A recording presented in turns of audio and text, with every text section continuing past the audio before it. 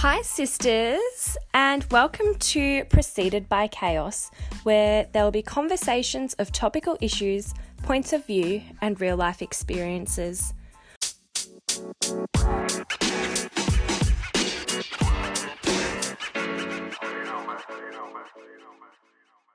I would like to begin by acknowledging the traditional custodians of the land, the Bunurong people, and pay my respects to elders past, present, and emerging. So it's been a while since I've done an episode, but I've researched for this thoroughly, so I hope you find it interesting. I do have to give a trigger warning that this episode does cover content including abortion, missing children, and murder. So I'm going to be talking about the case of Keli Lane, and she is someone who is currently serving an 18-year prison sentence for 3 counts of perjury and the murder of her newborn baby in 1996. And she will be eligible for parole in 2023, so very soon. And I became aware of this case when I watched the documentary on Netflix, Exposed by Keli Lane, about 2 years ago, and I was obsessed with it. I made all my friends watch it. And with, high-profile true crime stories, they're often very unbelievable. And this happened in the early 2000s, so I was too young to remember. But as soon as I saw this documentary, and I listened to the Redhanded podcast as well, which I highly recommend, I am obsessed with missing children cases. There's just something about them because, adults can go missing. They can start up a new life if they're escaping from a domestic violence situation, or if they're unhappy with their life, they can move country and set up a new life. Whereas with children, that foul play is involved because kids have no means of supporting themselves. They don't have a driver's license. They can't drive. They don't have any money. They can't work because it's illegal for kids to work. So, they can't just start up a new life. There has to be more to the story. And this case is especially interesting as it's laced with elite athletes, hidden pregnancies, promiscuity. So I hope you enjoy this one. So who is Keli Lane? So Keli Lane was born in Manly in Sydney to Robert and Sandra, or Sandy Lane. Now, Manly is a bit of an insular peninsula where everybody knows each other. It's a bit of a breeding ground for gossiping. And in the documentary, Keli's friend Natalie says that you learn to keep secrets from a young age. Now, something about Manly is it's a very sporty community. A lot of elite athletes have come from Manly, Olympic swimmers like Johanna Griggs, Ironmen, and rugby players. Now, Robert Lane, who's Keli's father, he actually was a professional rugby player. He played for Manly, and he was also a very good surfer, very involved with the Manly Surf Lifesaving Club, as were the rest of the family. And he actually, in later life, became a police officer, and he became the local police officer at the Manly Police Station. And then he became the coach for the Manly rugby team. So they were a well-respected family in Manly. Everybody knew who they were. And Keli was a bit of a daddy's girl. She was very athletic, as you would imagine. She did surf lifesaving from a young age. She got into water polo, much to her mum's delight, because her mum was into water polo. And she was very popular as a result. Everybody knew who she was. She was the daughter of Robert Lane, who is hero worshipped, being the rugby coach. As a lot of people know, Sydney is very into rugby. That's what they do on a Sunday. Everyone goes and watches the local rugby team. And when it comes to Keli's mum, Sandy, now it's really hard to describe her personality if you haven't seen the documentary, but what comes to mind when I watched it and the few interviews that I saw of her, she comes across like she has narcissistic personality disorder. Now, look, I'm no psychiatrist or psychologist, so please don't come for me, but she's just very passive-aggressive, just straight-up aggressive at times. She comes across as very defensive and just nasty, to be honest. The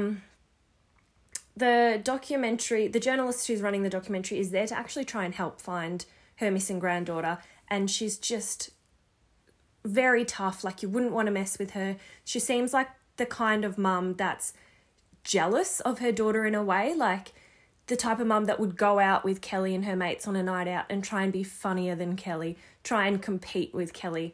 And it's clear that she's a bit of a I don't know, like she, as the wife of the rugby coach, I think she had like events and parties and stuff at the rugby club, and you had to be someone who she liked to get invited. Like she's very queen bee type energy.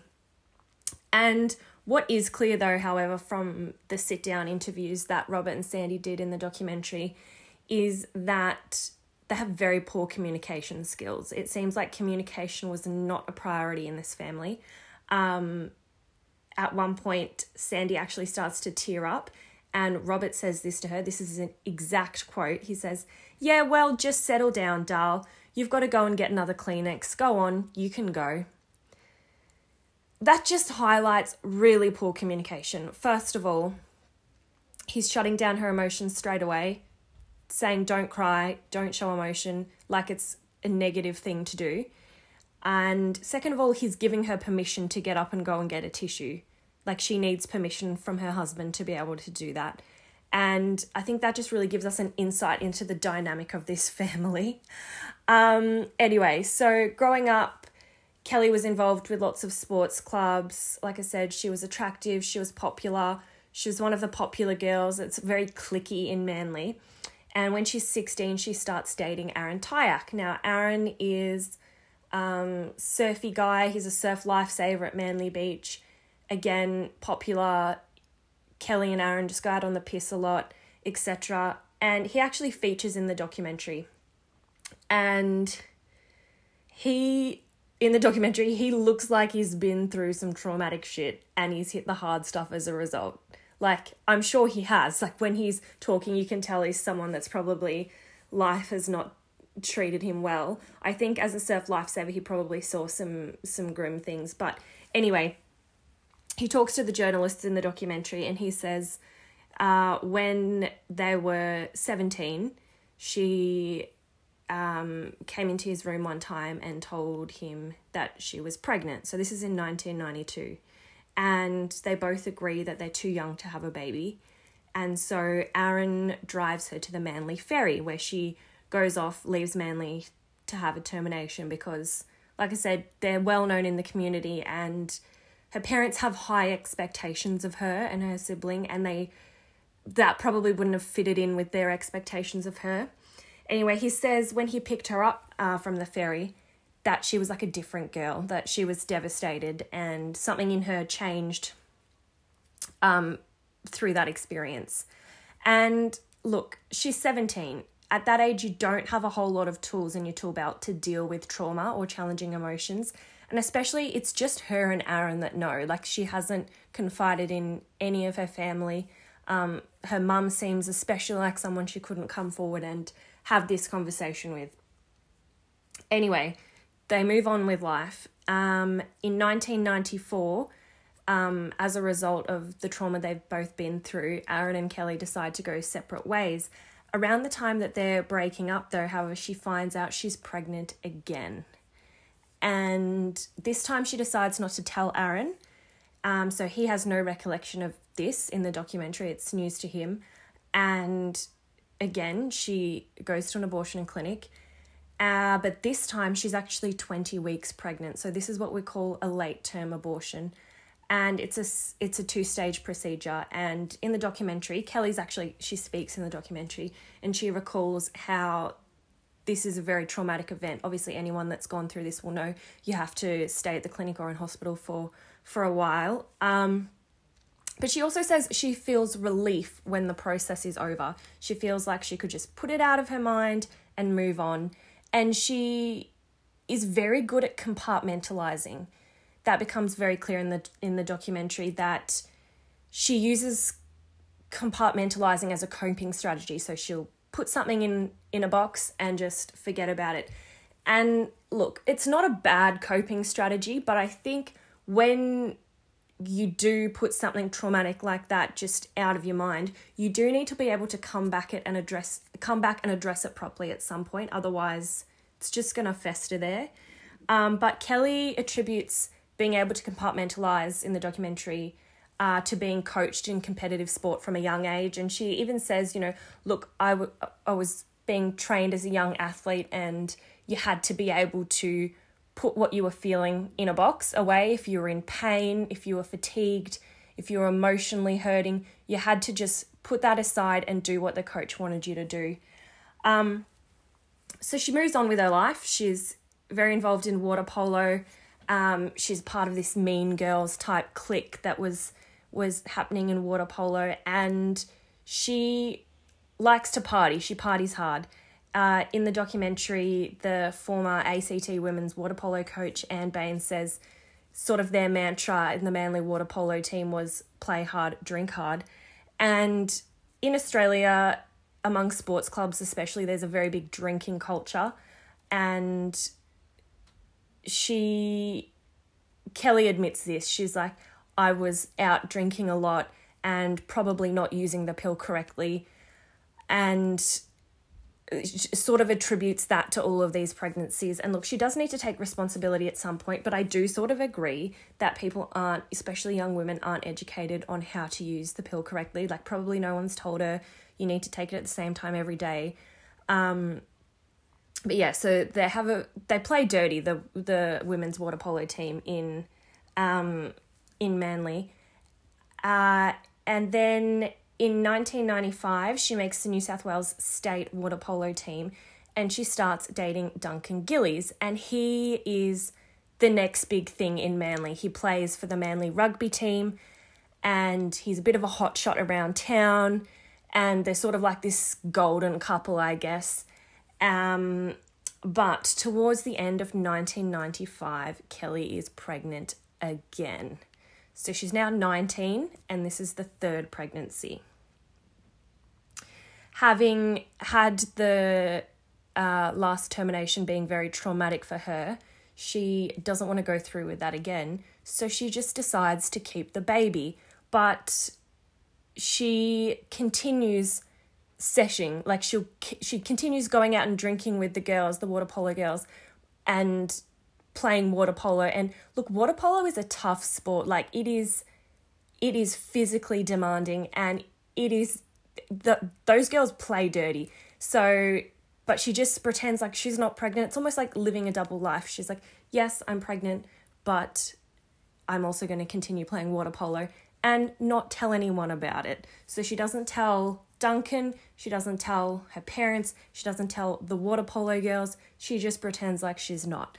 And Anne Bain, who is the team manager at this point for the Australian squad, says that in 1995, some of the girls from Keli's water polo team came up to her and said, we think Keli Lane's pregnant. So she told Bruce Folson, who was the coach at the time, this is what I've heard, that Keli Lane is pregnant. And, you know, Keli's mum at this stage is the team manager for Keli's team, and she's very trying to uphold this reputation. And she claims in the documentary she didn't know, but it was clear in the documentary that if any of the girls had dared to raise any questions about Keli or her body changing, that it was just shut down, and you were almost like shunned from the clique type of thing. And look, everyone in the documentary, bar from a couple of the water polo girls, claim they didn't know, they couldn't tell. And with your first baby, I can believe that. I can believe a 19-year-old who's very athletic and this is her first full-term baby. I can agree maybe it was hard to tell that she was pregnant. I get that one. Look, as a midwife, first-time mums, the bump doesn't start to show until really late on in the pregnancy. But in March 1995, she's now 9 months pregnant, and she's playing in the New South Wales Water Polo Grand Final at 9 months pregnant. The team ends up losing, and they go out to the pub, as per usual, in Balmain for a drink. But around 9 p.m, they notice that Keli's missing. And the girls are thinking this is quite unusual because, like we said, Keli was a big drinker. They used to call her keg on legs. But actually what had happened was her waters had broke at the pub and she'd gone into labour. So she went into Balmain Hospital, and So nobody knows that she's pregnant, right? She goes into Balmain Hospital. She hasn't received any medical care for this pregnancy because she's just acted like it wasn't. She was just in denial. And she just tells them a whole bunch of lies. She tells them she's from Perth and that she's only in Sydney for 3 weeks, which, I don't know, the hospital, you would have thought like a 19-year-old just showing up by herself saying she's from, like, why has she come to Sydney around her due date? I don't know. But anyway, she gives birth to a live-born female. And the girls sort of have a bit of an inkling, like I said, that she's pregnant, and they start ringing around the hospitals. And one of them confirms, yes, Keli Lane came in here and had a baby. Anyway, the next day was her 20th birthday, and it would have looked odd if she was just gone missing for her 20th birthday. So she asks the hospital if she can have a day pass out. This is very unusual for a hospital to give someone who's just given birth a day pass out, but they do, and she leaves the baby in the hospital and she goes out for the day, and what she does is she celebrates her 20th birthday with her family and friends like nothing has ever happened, goes on the sesh, and then comes back to the hospital early in the morning. And she says at this point her biggest motivating factor in pretending like she hadn't just had a baby and lying to everyone was this fear of her parents finding out. So she's just so scared of her parents finding out that she's willing to leave a newborn baby in hospital, go out on the sesh and come back. Anyway, she puts the baby up for adoption, and this process takes months. And through the adoption process, she had to remain involved with the baby and meet with the adoptive parents. And she describes this as very traumatic, not having anyone to confide in. But anyway, the baby ends up being put up for adoption. And again, she sort of just like pops that in a box, compartmentalizes that, and moves on with her life. Again, like a relief. Okay, that happened. I'm going to move on. So in 1996, it's Keli's 21st birthday. And she has a big piss up for her birthday. But what nobody at the birthday realizes is that she is pregnant again. So this is her 4th pregnancy in 4 years. And she's 21. And again, Queen seems to need a bit of help on how to use the pill correctly. Like, I can't. I just don't know. Anyway, she's 4 months pregnant at her 21st birthday. 4 months pregnant when you definitely should not be getting on the piss. But again, she tells no one. She doesn't tell Duncan. She doesn't tell her parents. She just continues partying hard, playing water polo, acting like it doesn't happen. In the documentary, one of Keli's former teammates, Stacey Gaylard, says that during 1996 at one of the training sessions when they were at the Olympic Park pool, there again had been suspicions among the girls. We think Keli Lane's pregnant again. And this is amazing to me that apart from these few girls, again, no one, even Keli's mum, who she lives with, is claiming she doesn't know Keli's pregnant. She's just oblivious. Now, with your first baby, yes, it's harder to see visibly if someone's pregnant. With the second or the third, the bump emerges so much quicker. I find it hard to imagine that the mum especially, or any of the adults in her life, didn't know she was pregnant, especially if she's in bathers playing water polo. Anyway, they're at the Olympic Park pool at training, and Stacey just wants to confirm her suspicions that Keli's pregnant. So she says, as Keli was swimming past me, I dunked my head under the water, had a look, and yes, I could see that she was 6 months pregnant. Roughly 6-7 months, she was heavily pregnant. In the documentary, again, the New South Wales coach claims he was unaware that Keli Lane was pregnant. He wouldn't have let her play if he knew she was pregnant.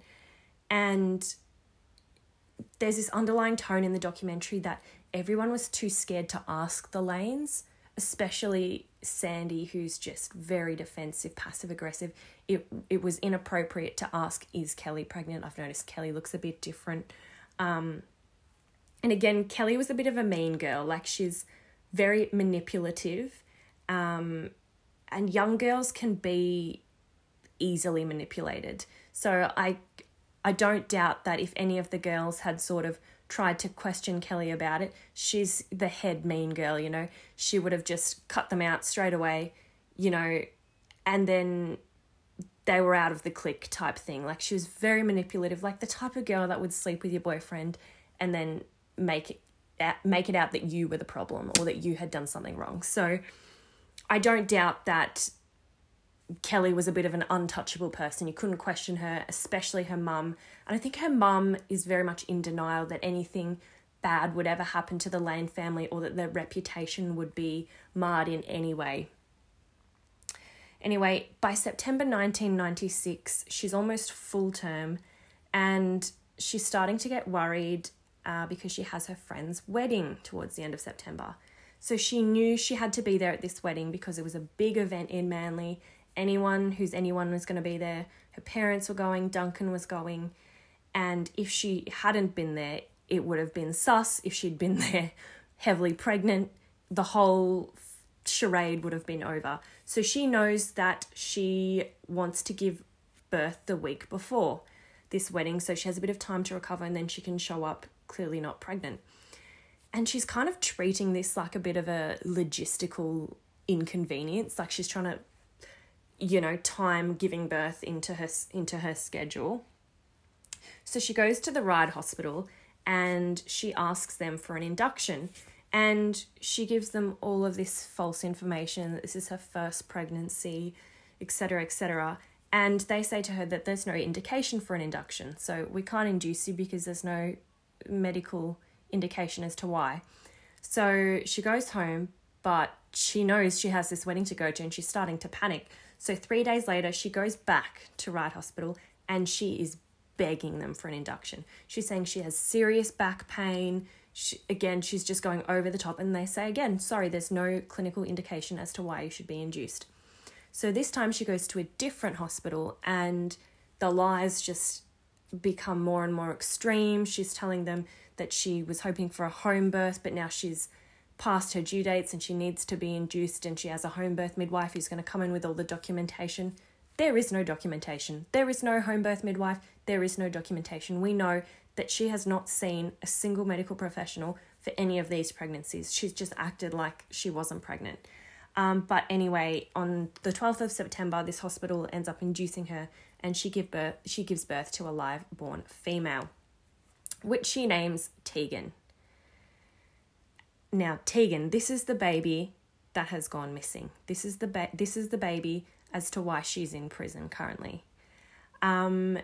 Now, after she births Tegan, she has a postpartum hemorrhage, which is where you lose more than 500 mils of blood following birth. That's the definition of a postpartum hemorrhage. She ends up losing over 1 litre of blood. So this is quite a major postpartum hemorrhage.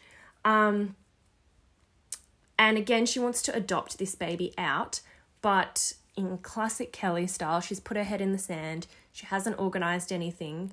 And she knows that it's a long process. The adoption process is a long process, as she's done it with the previous baby.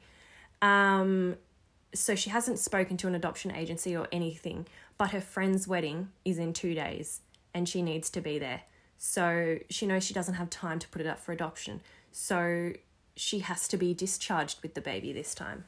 So it's the 14th of September. It's the day of her friend's wedding, and she's organised with Duncan that she's going to meet him at his house, pick up clothes, and then go to her parents' house, meet there by 3 p.m. where they're going to get dressed and all go to the wedding together. So she begs the midwives and the doctors to discharge her. So this is where it becomes a bit spicy. So the medical records aren't quite clear about what time she's discharged, but this is what we know for sure. She leaves the hospital, she arrives at Duncan's house with no baby, and then they arrive at her parents' house at 3 p.m, her and Duncan, where they get dressed, and at 4 p.m, they're at the friend's wedding. There's footage of them there, and she's wearing white. This is someone that's just lost a litre of blood following... She's just given birth 2 days ago, lost a litre of blood, and she's wearing white. Like, I don't know if she just, like, shoved 5 tampons up there, what happened. But anyway, so this is the mystery, is what happened to this baby in the time that it was discharged from the hospital to when she's at her parents' house. The baby's gone missing. We know it hasn't been put up for adoption. Where is it? So put a pin in this part of the story. We're going to keep going, and then we're going to come back to this and the 14th of September 1996, because this is the day in question. So after the wedding, she just moves on with her life again, as she did with the first baby, the one that she actually put up for adoption. A few weeks later, she gets a job as a PE teacher. But in early 1998, Duncan breaks up with her. So this is 2 years later. She starts a new relationship with a man named Adam, and within months, by August, she's pregnant again, for the 5th time. They break up soon after she finds out she's pregnant, and again, she doesn't tell him, she doesn't tell anyone, her parents, no one, and she goes to an abortion clinic in Brisbane in February 1999. At the abortion clinic in Brisbane, so she's gone to Brisbane because she's used up all the clinics in Sydney. Like, she's going to a different one each time because she's lying each time, but there's no more in New South Wales, so she has to go to Brisbane. This is how, like, willing and far she's willing to go for no one to find out about this, because she's so scared of what her parents might think. So when she goes to the clinic in Brisbane, they discover that she's 25 weeks pregnant. So they're not willing to do a termination. So again, she decides to go through with the pregnancy as she has 2 previous times. And again, she doesn't arrange anything for an adoption. She just shows up at Ryde Hospital in April when she goes into labour and gives birth, this time to a live-born male.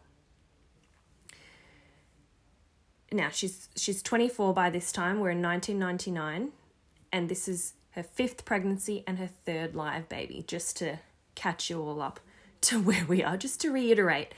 Now, when she's at Ryde Hospital having this baby boy, she denies that she's had any previous pregnancies. She says this is her first pregnancy. So she just shows up by herself again and said, this is the first time I've ever been pregnant, says some lie that she's from London or something, gives a fake address, a fake phone number, again, just a whole bunch of lies. I think probably the only thing she said that was the truth was that her name is Keli Lane. And the day after the baby was born, she makes contact with an adoption agency. And she's very uncooperative with the adoption agency. Again, she's giving them a whole bunch of lies, a whole bunch of fake leads that they can't use because they're not true. And the staff at Ryde Hospital ask her, we saw you were here in 1996, asking for an induction, in fact, begging for induction. How's that baby going? And now she forgets that she's told them that this is her first baby. And she's like, not realising that, yes, your files are still on the hospital system. And then she goes, it's at home with its dad. And they think, that's interesting. Because you just said this was your first baby. If it was fine at home with its dad, why wouldn't you just say? Anyway, she leaves the hospital and the baby is put in foster care. And so it's put in foster care until it can be adopted out. But what happens is she's so uncooperative that the fostering agreement lapses. And so the baby goes back into the care of the DHS. So the child protection caseworker that's assigned the case is John Borovnik. And he is trying to tie up all these loose ends to get this baby adopted. But again, he doesn't know a whole lot about Keli because she's being so uncooperative. So he decides to do a bit of investigating. And he rings Ryde Hospital to find out what he knows about this birth and this baby, etc. And whoever's on the phone at Ryde Hospital that day mentions to him, and there's another baby that she hasn't put up for adoption, born in 1996, that she came here begging for an induction, but she didn't end up giving birth here. But we know for a fact she has another kid that's at home with its dad. She's told us this. And he looks up her records and he's like, no, there's no registration of birth for a baby in 1996. And Ryde Hospital go, well, she's definitely had a baby because she was like 40 weeks pregnant begging for an induction. So he looks up the Department of Health records because whenever a baby is born, the Department of Health needs to get everything for its data collection. But when it comes to the registration of birth, that's up to the parents. So a baby can have no birth certificate, but it can be in the records of the Department of Health. So he sees that it's in the records in September 1996. Yes, she gave birth to a live-born female, but because the registering of the baby is up to the parents in order to get Centrelink payments and whatnot, it's not there. So he gives Keli Lane a call and he's like, hold on, you haven't registered this baby. Where is she? And Keli initially on the phone with John Brovnik is very defensive. I didn't have a baby in 1996. And he's like, I've got the Department of Health records up. I can see that you gave birth to a live-born female. And so then she finally tells him this story that she gave baby Tegan to a family in Perth. But she hasn't heard anything from them. She doesn't know where baby Tegan is. And John Brovnik goes, well, this is problematic because there's no registration of this baby. So he, in November 1999, he reports the disappearance of this baby to the Manly police station. Now, the police officer, Senior Constable Matthew Keogh, was assigned the case. Now, if you remember, I said earlier, Keli Lane's father, Robert Lane, was actually a police officer at Manly Police Station, and Matthew Keogh knew him.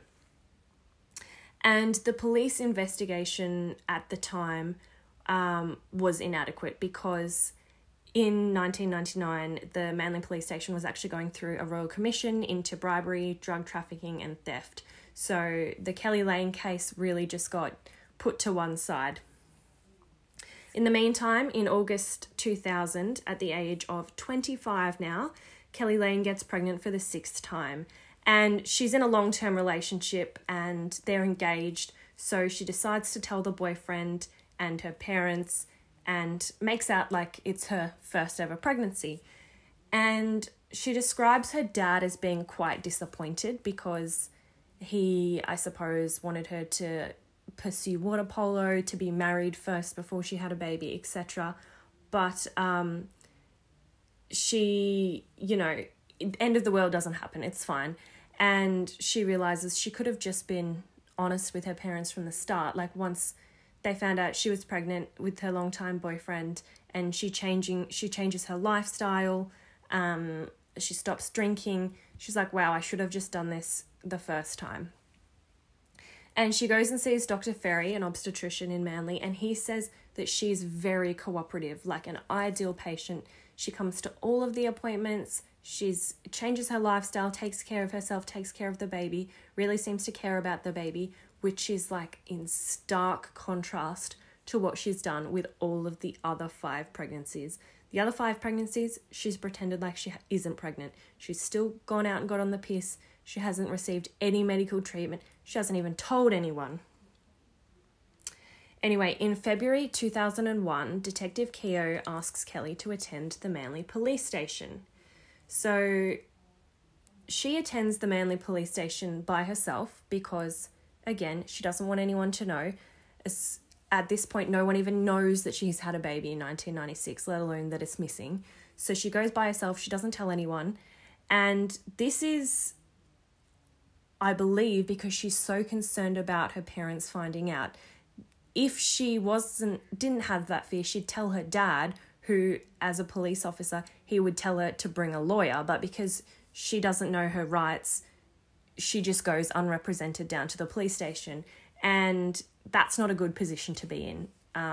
Pro tip, bring a solicitor with you. If you ever get asked to go down to a police station by yourself, bring a solicitor. But she doesn't know to do that because, like I said, she's only 25.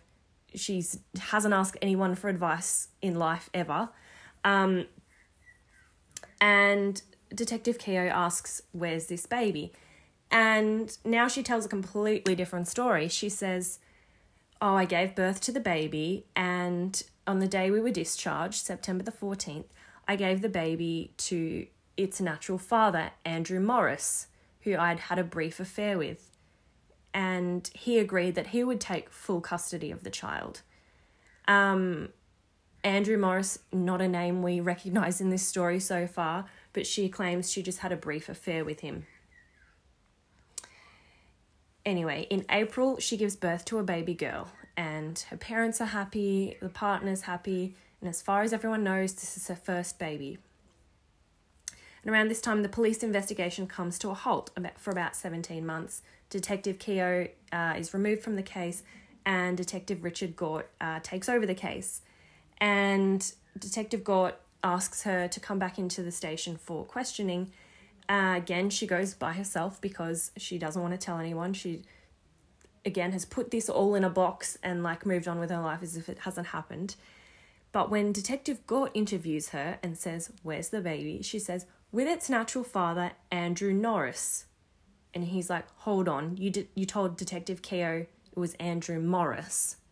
And she's like, "Oh, well, yeah, I got it wrong."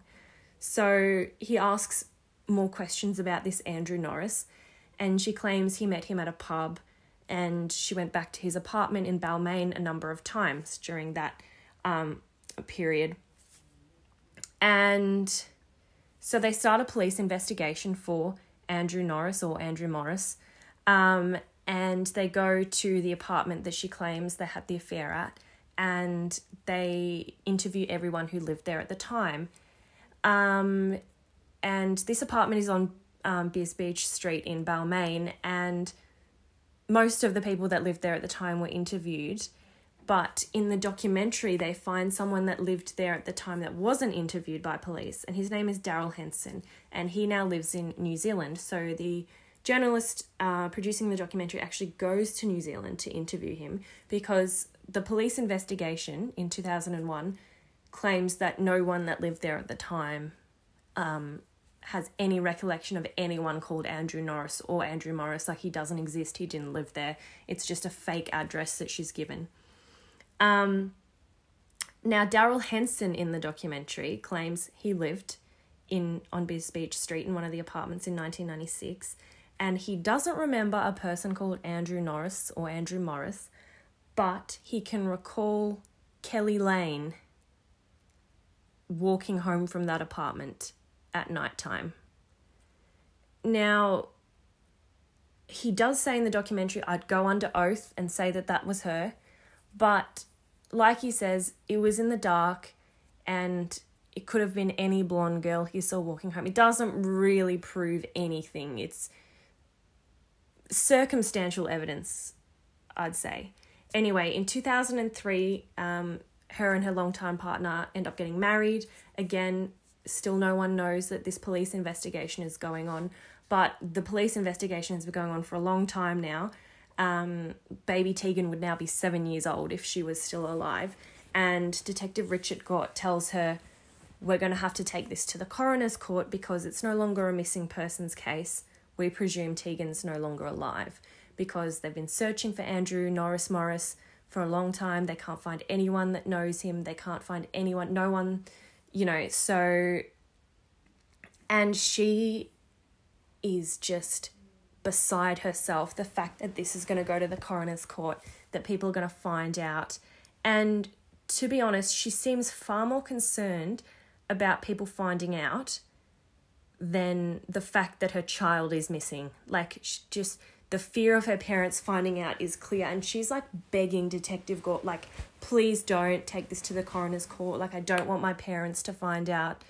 I would never intentionally harm a child." And he says, "Well, I have no choice. I have to take it to the coroner's court. There's a child that's missing." So she ends up telling her parents, and the police tap her phone, and there's actually a very interesting conversation between her and her mum. And it's even her mum is questioning her, because she says, "So you say you gave the baby to its father, Andrew Morris Norris. Don't you think it's unusual that a 21-year-old boy would just want to raise a child by himself? Yes, give me the baby." It's just strange. And, she's sticking with this story. She's yes. And, his girlfriend at the time, Mel. So she says her and Andrew were having an affair. He had a girlfriend, Mel, and Mel apparently wanted to have a child. even though they're like 21. And so Mel was like, yeah, sure, just let us raise this baby from this affair that you had when you cheated on me, which again is very unbelievable, but she's sticking with this story. But it sounds like even her mum is like, I don't know, sweetie, this doesn't sound legit. Anyway, so the inquest into the missing baby, Tegan, starts, and in the inquest, they have to bring up everything. So she goes from not wanting anyone to find out anything to just having to expose herself like about everything. They have to bring up all of her past relationships, all of her past pregnancies, and Duncan Gillies, her ex, who is presumed, who she's with at the time, who she says was the father, but then she later says it's Andrew Morris. He has to testify, and he has to share very intimate details about how they had sex when she was pregnant, and he didn't know because she insisted on doing particular positions during intimacy so that he wouldn't see that she was pregnant. And that's just so awkward because his new partner's there in court with him and his parents, and it's just... Anyway, so the New South Wales coroner ends up concluding that he firmly believes Tegan is deceased, and he calls for a homicide investigation. So the inquest at the coroner's court is concluded that, yes, we believe Tegan is no longer alive. We need to do a homicide investigation. So Detective Gort offers Keli Lane immunity at this point. He says, so she's up for investigation now. He says, I'll give you a deal of immunity. You tell me what's happened to the baby, and you can be free of all charges except that of murder. And she says, I'm not going to admit to something I didn't do. So she doesn't take the deal, which, look, I'm not a lawyer, so don't come for me, but I don't think that's good advice. I would have taken a deal for immunity because now she's serving an 18-year prison sentence. Like, anyway. So it goes to trial after the homicide investigation. And again, they have to bring up all of the other, well, the prosecution brings up all of the other pregnancies she's had, which are not relevant to this case, but they tie them to perjury charges. So they show, by bringing up the other pregnancies and the fact that at each birth she said, this is my first baby, and just lied a whole bunch. So they're trying to show that she's a liar.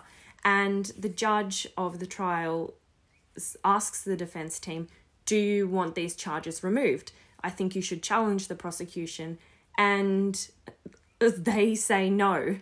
The defense is like, the judge could not be any like hint anymore to the defense that like, if you want a retrial and a whole new jury, I would challenge this, because now the jury's heard this, all of these lies she's told, when they didn't really need to hear about all of these other pregnancies. It's almost like slut shaming as a result to try and make her look bad. But according to the defense team, Keli just says she wants the trial over with. She just wants to get it over with so they don't challenge the perjury charges. This, to me, doesn't seem like a great defense strategy. I don't know who her lawyers were, but I wouldn't be using them. Anyway, so in the trial, this is the story that her defense team give, is that on September the 14th, she is discharged from the hospital and she goes downstairs to the foyer area where Andrew Norris is waiting with his mother and his girlfriend Mel, who wanted to have the baby of someone who her boyfriend had had an affair with. And she walks out to the sliding door of the hospital and gives the baby over to Andrew Morris and his family. And then she says she got in a taxi and she went to Duncan's house, and then by 3 p.m. they were at her parents' house. Now, there's a few issues with this story. First of all, she claims that in the foyer area where she gave the baby to Andrew, there were sliding doors. Now, there were actually no sliding doors at this hospital at all in 1996. So I don't know, again, if that's just her recollection, or she's giving her baby away and it's traumatic and she's remembered something that isn't there, or she's just straight up lying, which I'm inclined to believe because her past record shows she's not, a truthful person. The second thing, she claims she left the hospital at around 2 p.m, that she was discharged at 2 p.m, so that then by the time she got to Duncan's, it was like 2:30 or whatever, and then got to her parents by 3. So therefore, she would have had no time to, if she did take the baby, if she is lying, there would have been no time to actually dispose of a baby's body. Now, the girl that she was sharing a room with in hospital has come forward and says she noticed Keli Lane left at around 12. So again, the eyewitness stories and her story not quite adding up. So in the end, the jury found her as guilty and she's now serving an 18-year sentence. But in the documentary, they claim that it is a bit of a miscarriage of justice, the fact that she's gone to prison when there's no body of this baby. There's no actual evidence that she's done something to this baby. It's all circumstantial evidence. And the proof of burden is on the prosecution. And I guess whether the prosecution proved beyond a reasonable doubt that, yes, she did intend to murder this baby, I'm not sure. And I tend to agree maybe it wasn't a fair trial. But when it comes to what I think happened, I do believe that there is no Andrew Morris or Andrew Norris. I think she probably did dispose of the child. Whether she actually murdered it or not, I'm not sure, but I think she definitely did abandon it. But she's been in jail now for a hot minute, and you would think if there was an Andrew Morris or an Andrew Norris, this story's been all over the news. Someone would have come forward and said, I know Andrew, or I am Andrew. And if Andrew Morris was real, wouldn't he just come forward and say, yep, don't worry guys, baby Tegan's with me, she's fine, she's 18 now, she's doing this with her life, blah, blah, blah. Like, just the fact that she's gone to jail for 18 years and no one's come forward and been like, yes, I am Andrew, hi, I'm Tegan, that is my mum, please don't send her to jail, she's innocent, she didn't do anything to me. But the fact that no one's come forward with this makes me believe that the jury is correct in thinking that, yes, she is guilty of murder. In the trial also, the motive that the prosecution used is that she wants to recreate the childhood she had by having this wholesome family unit in Manly. She basically wants to be like her mum, and having all of these kids before she was married wasn't what her mum did, so the baby was an inconvenience to her, and that's why she got rid of it. The prosecution also found a person that they say is the Andrew Morris, but he never testifies in court because he is dropped as a witness in exchange for the defense team making a deal with the prosecution to drop one of their witnesses. And the person they drop is Natalie McCauley, who's one of Keli Lane's childhood friends, and she is someone that used to work for the United Nations in child protection, so she says she would never lie about anything like this. She's a trustworthy witness. And she says that she doesn't think, her story was that she doesn't believe that Keli Lane is lying, that she remembers Keli telling her, I did sleep with a guy called Andrew Morris, or Andrew Norris, or whatever. But I don't think that really proves anything. What it does prove is the game playing within the justice system of how the prosecution and the defense can play games with each other and lose witnesses and like that, and things become less and less of a fair trial and more of less about their clients and more about playing games and trying to win. But again, the prosecution can't be that serious that was the Andrew Morris, because they wouldn't have dropped him as a witness. If he was the Andrew Morris and came forward and said, yes, I slept with her, I don't have the baby, therefore she's lying, that would have been a valid valid evidence for the prosecution to present to the jury, but they didn't. So he is actually interviewed in the documentary, however, and when asked by the journalist, you know, are you sure that's Keli Lane that you slept with in 1996? He's like, I'm not sure. It could have been any blonde girl from Manly. So, look, I don't think that's the Andrew Morris. I don't even know if she had an affair with an Andrew Morris. She might have done. She might have just plucked the name out of nowhere. I'm not sure. But yeah, I don't believe that the prosecution proved it beyond a reasonable doubt. However, I do believe she is guilty. She never took the stand during the trial, and she also refused to have a psychiatric evaluation. Dr. Diamond was brought in by the prosecution. She refused to speak with him, but from gauging her behaviour, he claims that she may have some sort of narcissistic personality disorder with psychopathic traits. Again, he never actually assessed her, but given what I've seen from her and I've seen from her mother, I don't doubt this. I think this is a legitimate diagnosis. I think it could be true. Her mum definitely seems narcissistic, and we know mental illness is hereditary. To dispose of a baby, I think, yes, she probably does have narcissistic personality disorder. And another psychiatrist who actually did assess her, went into prison and assessed her, says she has no diagnosis that she can formally diagnose, but she has the emotional intelligence of a child. Now, this psychiatrist is female, and one thing that's very clear about Keli is she's very manipulative, especially with women. So I think possibly she's manipulated this psychiatrist, or this psychiatrist just doesn't seem like, I don't know where she got her medical degree from, I'm not sure, but I don't buy the fact that she doesn't have any mental illness diagnosis given, you know, her pattern of behaviour. She's very impulsive. Now, look, being impulsive is not a negative thing to have. You know, you could buy a stranger lunch. That's an impulsive thing to do.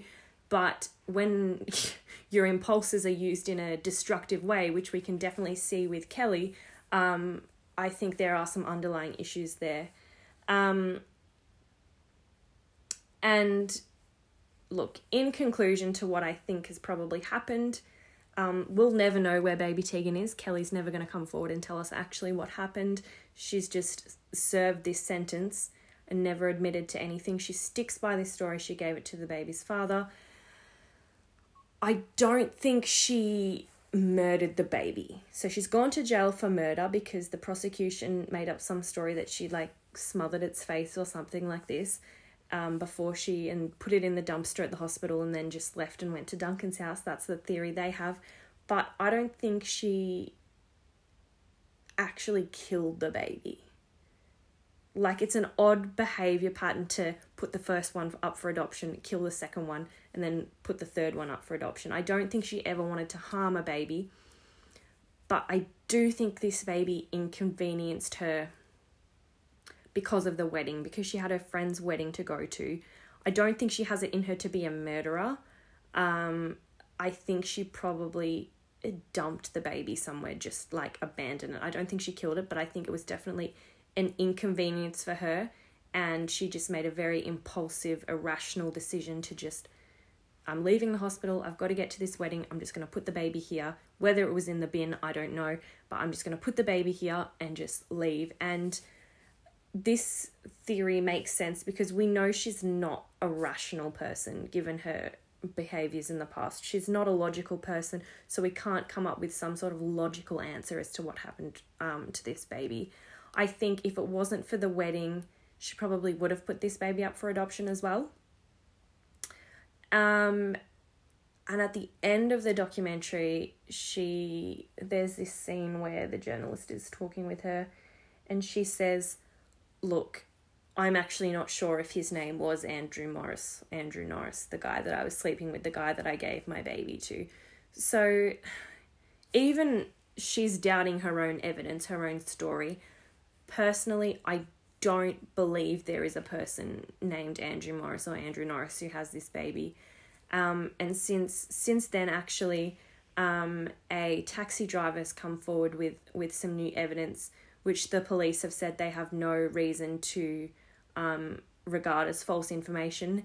A taxi driver's come forward and said that he picked Keli Lane up from the Auburn hospital where she was with baby Tegan, and on the way he was driving her to Duncan's house in Manly.